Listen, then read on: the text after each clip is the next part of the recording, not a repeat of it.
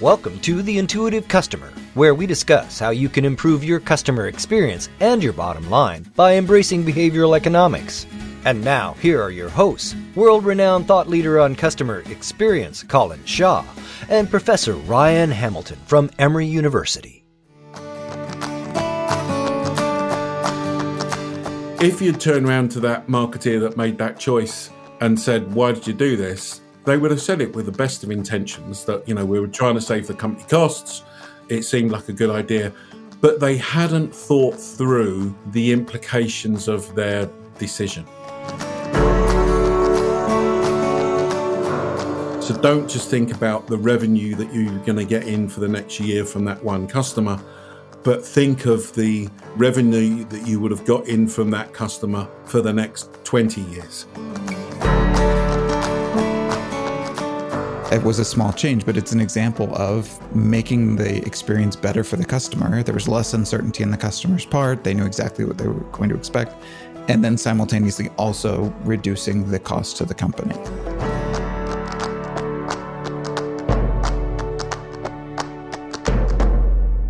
Don't forget to download the one-page podcast summary, which highlights the key takeaways and the recommended actions.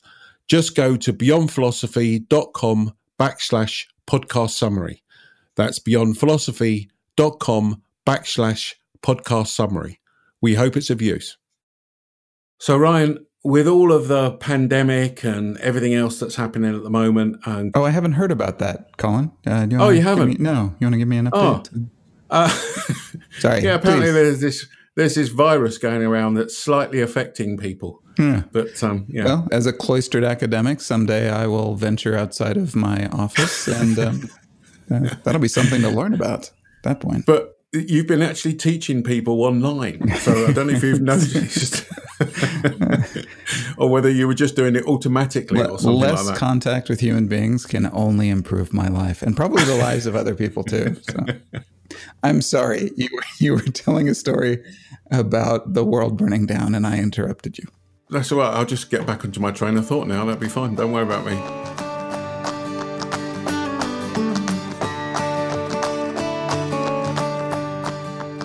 So we're going to be talking about how to reduce your costs. So the 5 rules of reducing costs. And the reason we're doing that is because of the pandemic and because everybody's obviously going into meltdown into what they can do and how can they reduce costs and everything else. So we're going to go through 5 key rules that we both think will be good for people to use when going through the pandemic and reducing your costs. But to be honest with you, this is just a formula for reducing your costs generally. Which is always a concern.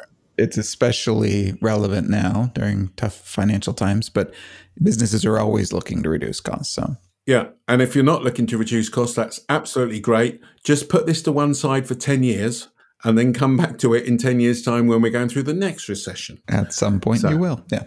Yeah. Okay.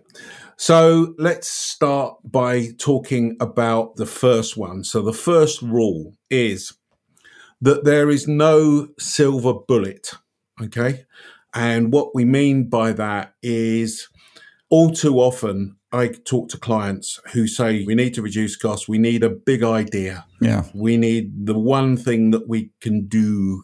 Should we cut call centers? Should we move offshore? Should we, whatever it may be, thinking that there is one thing that you can do to improve things. The single dramatic action. Yeah.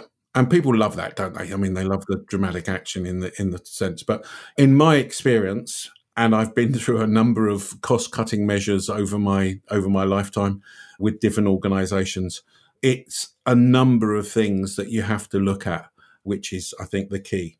Yeah. Yeah. And not always, but a lot of times a 5% reduction across a number of different areas is also going to be less painful and less traumatic than a single 20 or 25% cut by making one large change to one large area. But you're right. Somehow we feel the need for large actions when we want a large change. You see this a lot in public policy too. There's an economics blogger that I like to read She calls this the big pot of money argument. So, you want to reduce the cost of healthcare. Well, let's look for the big pot of money that's hidden somewhere in these organizations so we can rip it out. And to your point, that those big pots of money just don't exist. It's usually going to be a lot of smaller things. Yeah, absolutely. And that is a good example. And the other thing I would add to it is think laterally.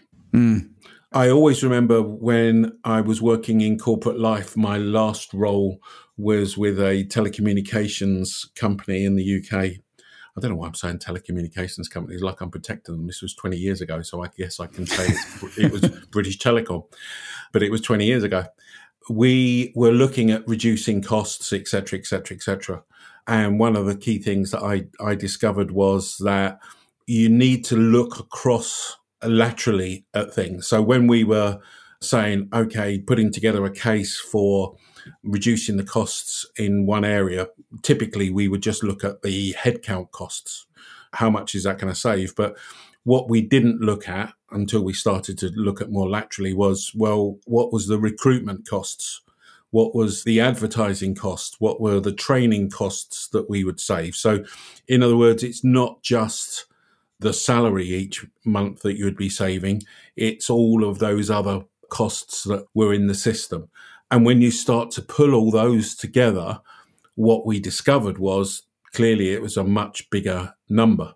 And therefore, if your target was to achieve X amount of saving, by looking across all of those areas, you could pull in that type of saving. So I think thinking laterally is another key one. Okay, number 2. Do you want to deal with this one? Yeah, I think that your lateral thinking example at a telecoms company, which shall not be named, I'm sure BT appreciates your discretion, Colin. Yeah, I'm sure they do. Yeah. It's always this nagging thought in the back of my mind that I was with them for 18 years, so it made me, you still have some affinity to them, basically. No, I think that's a good instinct to have. We want to protect our clients and our former employers. But your example was a good one for the second key point, the second rule, which is not to overemphasize the easily measured costs when you are looking to cut costs. Some things appear very clearly on balance sheets and on income statements and on financial records, and other costs are more hidden. And something like a recruitment cost, depending on how closely you track these things, could be a hidden cost. And so, for example, by making changes that save you some money in the short term, you could incur by accident many more recruitment costs as a result. And so your overall savings might be smaller. Or if you take full account of them, as you did in your story, you could realize that you can make less disruptive changes while saving a lot more money by taking full account of the cost. So we motivate this by this great quote from Albert Einstein. He said, "Not everything that counts can be counted, and not everything that can be counted counts," which is a great quote that I pulled off the internet from Albert Einstein. So he may or may not actually have said it, but he was a smart guy. So let's attribute it to him. And it is wise. It's a bit of wisdom regardless of who said it. I didn't know the internet was around when he was there. Yeah, he invented the internet. Yeah, back in 1820. It's a great quote regardless of who said it. And I have seen it attributed to him. Good. I would build on that comment around, if you think of the example I just used, which was not just looking at the salary, which would be under your budget. If you think of, say, like recruitment costs or training costs, they could be under HR's budget. Yep. You shouldn't be just looking at this from a siloed perspective. Mm-hmm. Yeah. You should be looking at the costs. I mean, if you start to think about it again, the costs of IT, if you're reducing those costs, then you need less computers for people to use. You need less costs for stationery and all those other things. Mind you, saying the word stationery probably shows my age now as well. Stationary. Oh, you're talking about like desks that don't have treadmills on them. So they're stationary desks, right? Yeah, that's it.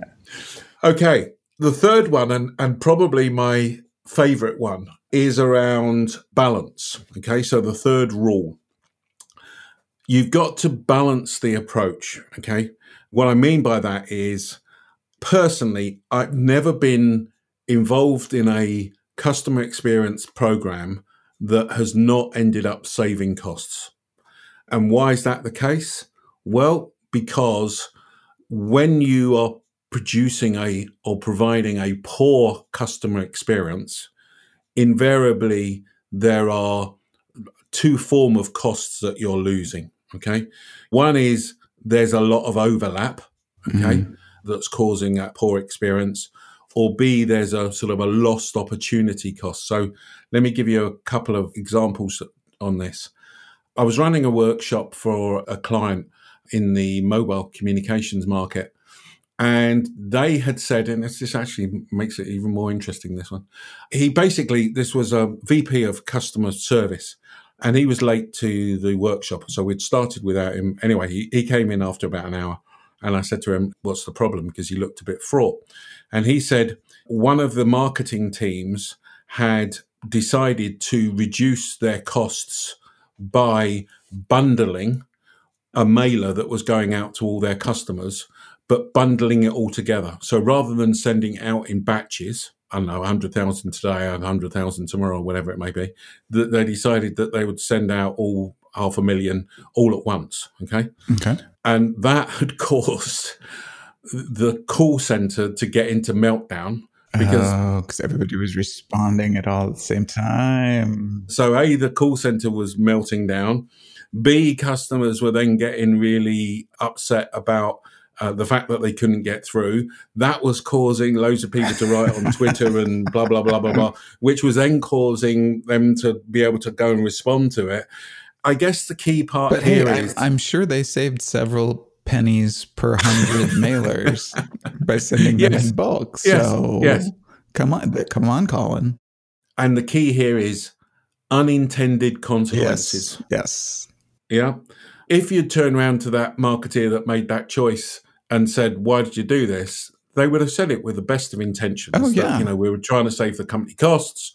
It seemed like a good idea, but they hadn't thought through the implications of their decision. Yeah, it was very siloed thinking. For that one decision, that was the right decision, right? We can save money on mail costs by doing it that way. That was optimized within that very, very narrow frame. But to your point, if you back out from that silo at all, no, it's a great story. Like it's one of those stories where like the donkey kicks the bucket and then chain of events and then the city ends up burning down. Like, yeah, let's save some money on mail costs.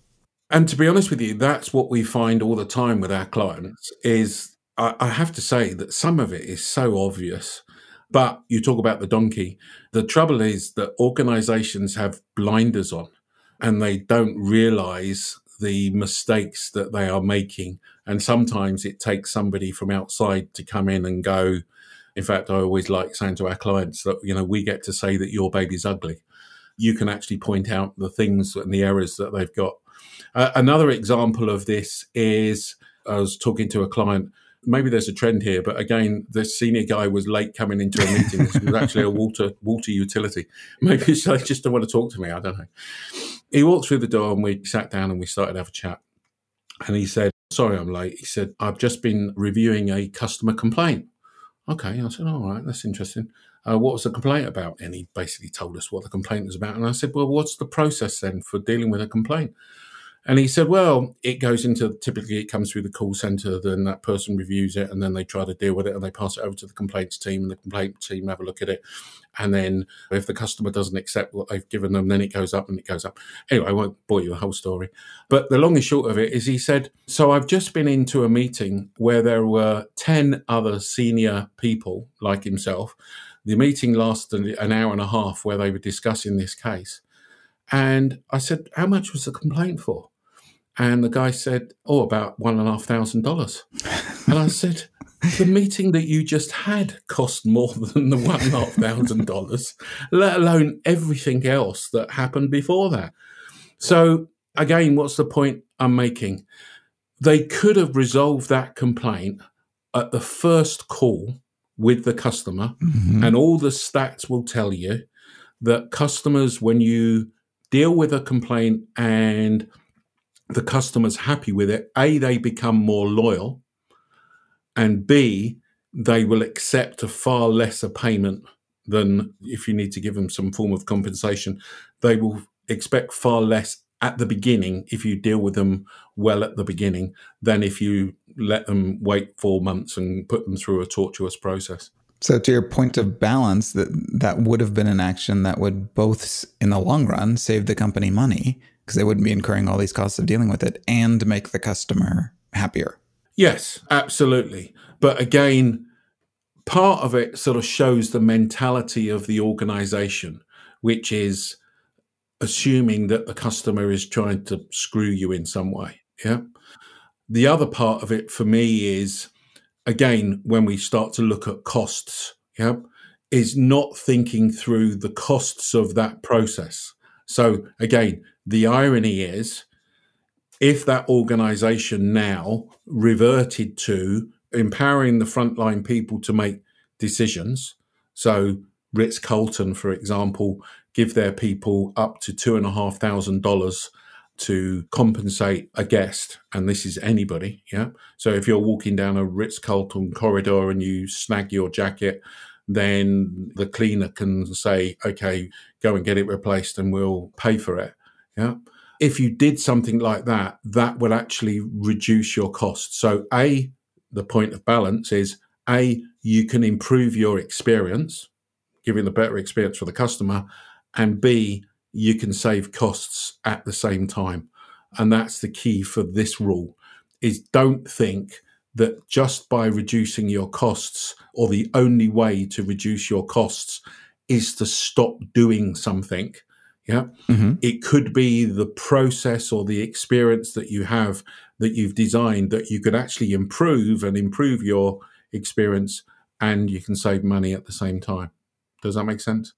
It's a great point. And there's a book that we can recommend that's really built around this point of looking for opportunities to reduce costs and simultaneously increase the value to the customer, increase the benefit to the customer. It's called Blue Ocean Strategies. I believe it's by Kim and Malborn. And it's a great book. It's got lots of great examples of doing this. And it's kind of a how-to manual for how to think in this way. So I recommend that book strongly. Training your frontline team on how to create memories in your customers by evoking their emotions. Beyond Philosophy's unique and proven training methodology, Memory Maker Training. Contact Beyond Philosophy by going to beyondphilosophy.com/contact. That's beyondphilosophy.com/contact. And in fact, the other example I've just thought about is, and I know you've heard this before, Ryan, but let me tell it to other people who may or not have listened to the podcast before, if there is somebody. We were doing some work with an insurance company, and the insurance company called us in to say that when customers were placing an order with them over the phone, the agent would turn around and say, your policy document should be with you within 5 working days. What was happening then was the customer would be phoning back after 3 days, and in fact, 76% of customers that had that experience were phoning back after 3 days and saying, where's my policy document? Mm-hmm. Now, this is the largest insurance company in the UK, so we're literally talking millions of phone calls. When we did the research, what we discovered was that the agents were saying, your policy documents should be with you in 5 working days. And what we asked the agent to do was to literally change the word should to will. And literally, by changing one word, they reduced the callbacks of customers from 76% down to 6% within 3 weeks. We've got a video on our website of the client explaining this. The point I'm trying to make is, again, huge cost savings. Oh, yeah. Okay. Amount of volume of phone calls that were coming in asking that. One small little change that didn't cost anything to implement, really, and a massive cost saving. So again, people would have heard in different podcasts that we've done how small things can have a massive effect as well. To the point of balance, again, this is an example of, it was a small change, but it's an example of making the experience better for the customer. There was less uncertainty on the customer's part. They knew exactly what they were going to expect. And then simultaneously also reducing the cost to the company, right? So these great opportunities for benefit on both sides are absolutely what you should be looking for. So number 3 is balance, which is I think we just we just did number 3? I was just recapping. Oh, sorry. I thought you were starting number 3 again. No, we can do if you like, but I would imagine it's going to be a fairly boring process for the people listening. But sorry, I thought you were reading down the spreadsheet and you forgot which one. No, look. Colin, don't tell people listening to the podcast we've got a spreadsheet on this and we make mistakes. Yeah, it's all written down here, but we still do it badly. If you need me. Go ahead. So let me recap. So balance is basically going, you can save costs and improve your experience. Okay, we're now going to move on to number 4, Ryan. Is that okay? I'm not sure I'm ready. Can we recap number 3 again, please? My mistake was thinking that Colin Shaw ever makes a mistake, which we by now all know, not true, never happens. So I apologize formally. I'll send you a letter with a formal apology in the coming days. Yeah, just do a recap at the bottom of it. So, number 4, when you're looking to cut costs and you're doing it intentionally, and, let's be clear, you have to cut costs, okay? It's just the way of business, basically. If you really have to cut costs and you're now starting to look at the impact upon customers, which is clearly what you should be doing, okay?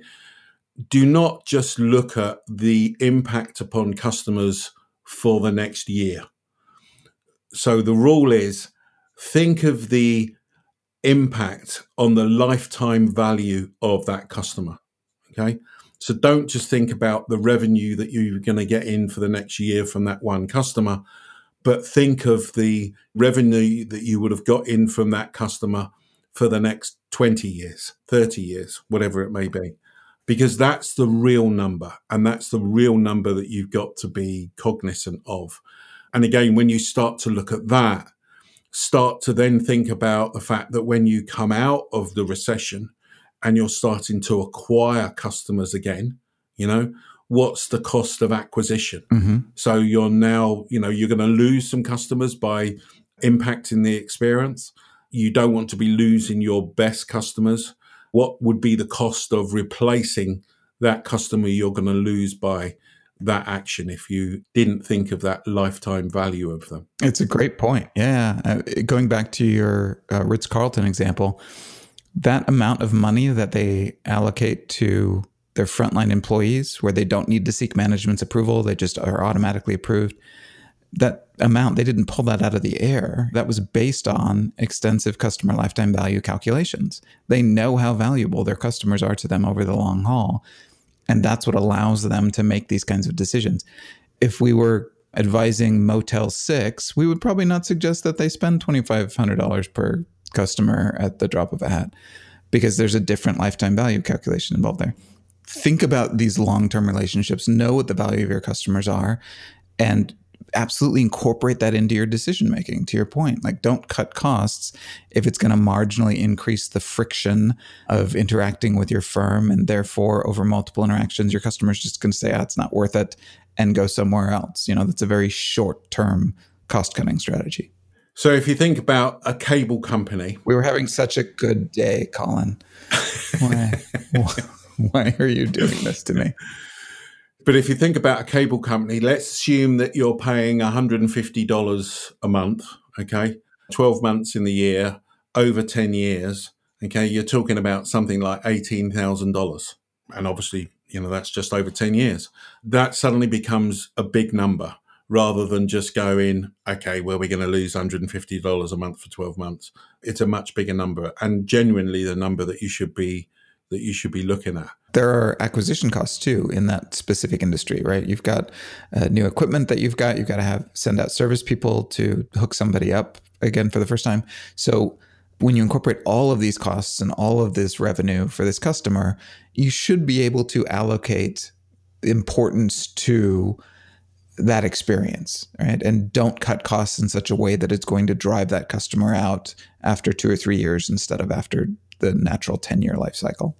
Yeah, good point. Let me recap on rule number 4, Ryan. Thank you for the warning, Colin. So Rule number 4 is think of the lifetime impact or the lifetime value of that customer. Okay. When looking to reduce costs, don't just think about it from a shorter term. Number 5 is select the area that drives least value for your customers to reduce your costs in. Okay. So what we mean by this is there are parts of your experience that drive value, okay, that really drive value for your customers. And there are other parts of your experience that don't drive so much value. What you don't want to do is throw the baby out with the bathwater. You do not wish to cut your costs and reduce your experience in the areas that drive most value for you. Now, by definition, we are therefore articulating that you need to know where those things are. Good. Okay. Yeah. For you to be able to make a choice, you've got to know where those things are, and therefore select the area that doesn't. That also assumes that you know what your customers value, right? Your customers. So you need to know who your target customers are and what they value from your offering, because that'll be different for different groups of customers. Do you want to tell briefly the story about your decision to cancel your milk delivery service? Oh, my milk delivery service story. I like that one. Yeah, it's a good example, actually. Yeah. Back in the day in England, we used to get our milk delivered each day. Lorraine, my wife, I said to Lorraine one day, shall we not have the milk delivered anymore because we can go to the grocery store and buy it up there? And that was obviously what everybody else was doing. And she said, no. Kevin comes around on a Friday night. We have a bit of a laugh and a joke together and comes around and collects his money. I'd like to keep that going. So that's what we did, because I'm a dutiful husband. Mm-hmm. Anyway, Kevin left because of the decline in milk sales, and new guy takes over. When the new guy takes over, he decides that the process needs improving, and that what he's going to do is he's not going to call round on a Friday night. He's just going to leave the amount that we owe him in an envelope, and then he's going to ask us to put a check in the envelope and put it somewhere safe, and therefore he doesn't have to call round. And guess what? After 2 or 3 months of that experience, we decided to go to the grocery store, because this is a good story to pick up on. So thank you for that. The area that drove most value, which was the conversation with him on a Friday night, is the area that he decided to cut, which was absolutely cutting his nose off to spite his face. No, I think it's a great example of exactly this principle. You need to know what your customers value. Now, the Kevin's replacement was probably engaged in this cost-cutting thinking that, time is money. And so if I can make this more efficient, for some customers, they didn't need the conversation on the Friday. That might have been an imposition. And so for some customers, this may have been an example of balance, where he's actually reducing his costs while increasing the benefit to the customer because they appreciate the efficiency too. But for other customers, and so this gets back to knowing who your customer is and what they like, what they value, this was exactly an example of rule number 5, and removing something to cut costs that is actually one of the key drivers of the value for your customers. Yep, absolutely. That for me is absolutely vital. Otherwise, you get unintended consequences, and suddenly you realize that you're actually worse than where you were before. And not only that, you've then got the cost of trying to replace those customers, and then you've got more costs in acquisition, etc.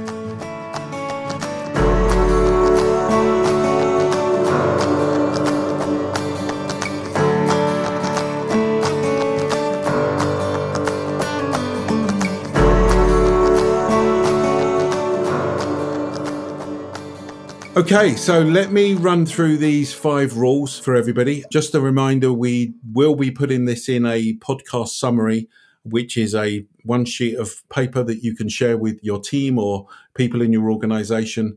Just go to our website, beyondphilosophy.com/podcast summary. That's beyondphilosophy.com/podcast summary. And you'll be able to see all of the podcast summaries that we've done there, including this one. So rule number 1 is, when you're reducing costs, don't think that there is one silver bullet. There's not one thing that you can look at to save money. Rule number 2, don't overemphasize the easy measured costs. So don't just think it comes under this heading. We've got to think much more laterally about the things that we can bring in.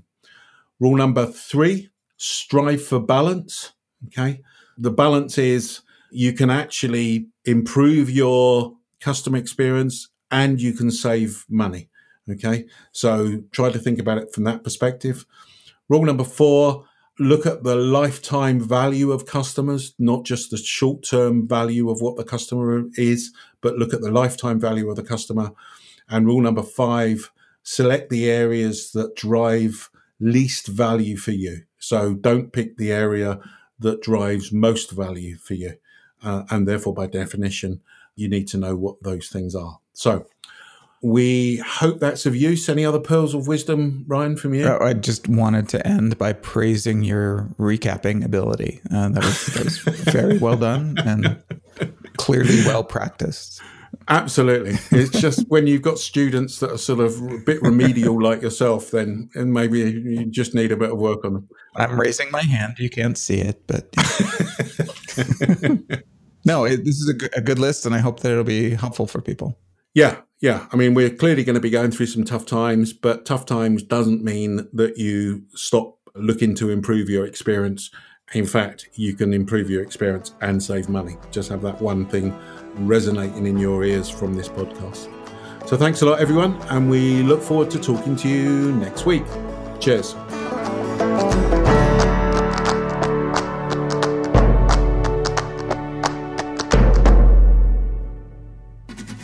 This has been The Intuitive Customer with Colin Shaw and Professor Ryan Hamilton. But it doesn't end here. Just go to beyondphilosophy.com/podcast to find all of our shows, access free tools and resources, and subscribe, won't you? That way you'll never miss a show. That's beyondphilosophy.com/podcast. And we'll talk with you next time on The Intuitive Customer.